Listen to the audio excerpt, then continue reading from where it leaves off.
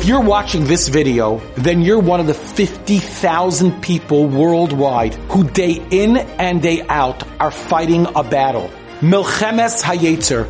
You're a warrior, and each and every day you show up to the conflict, hoping, davening, praying that you'll be victorious. But now, we have a call of action that's going to take things to a whole new level. It's going to challenge you in a way that you've never been challenged before. Because Acheinu B'nai Yisrael in Eretz Yisrael need our help. And we must rise to the task.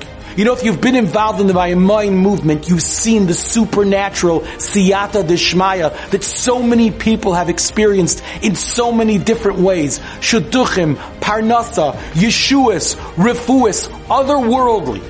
We need to capitalize on that siyata d'shmaya, and we need to channel it to our brothers in Eretz Yisrael that need our assistance in a way that they've never needed it before. So here is the challenge. We're asking you, one additional time a day, one additional layer of Kedusha.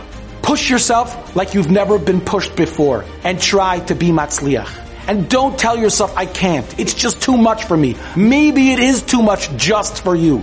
But if you think about one of our brothers that's about to enter Gaza, if you think about one of our brothers that needs siyata d'shmaya, that needs Yeshua, that'll help you get through it, and that'll help you be victorious. When you assume responsibility for one of our brothers in Eretz Yisrael, you're channeling that supernatural siyata d'shmaya to give him shmira. But it's even more than that. Imagine if all 50,000 plus of us across the world would commit to upgrading our level of shmiras ha'inayim, to take our kedusha to a brand new level, the siyata d'shmaya, that together as one we could create, could literally turn the tide of this war. Rise to the task. Heed the call. Let's take our shmira to a new level so that the Rabbi Shalom could be shomer, seisam, uvayim, l'chaim, u'l'shalom, me'ata v'yad olam.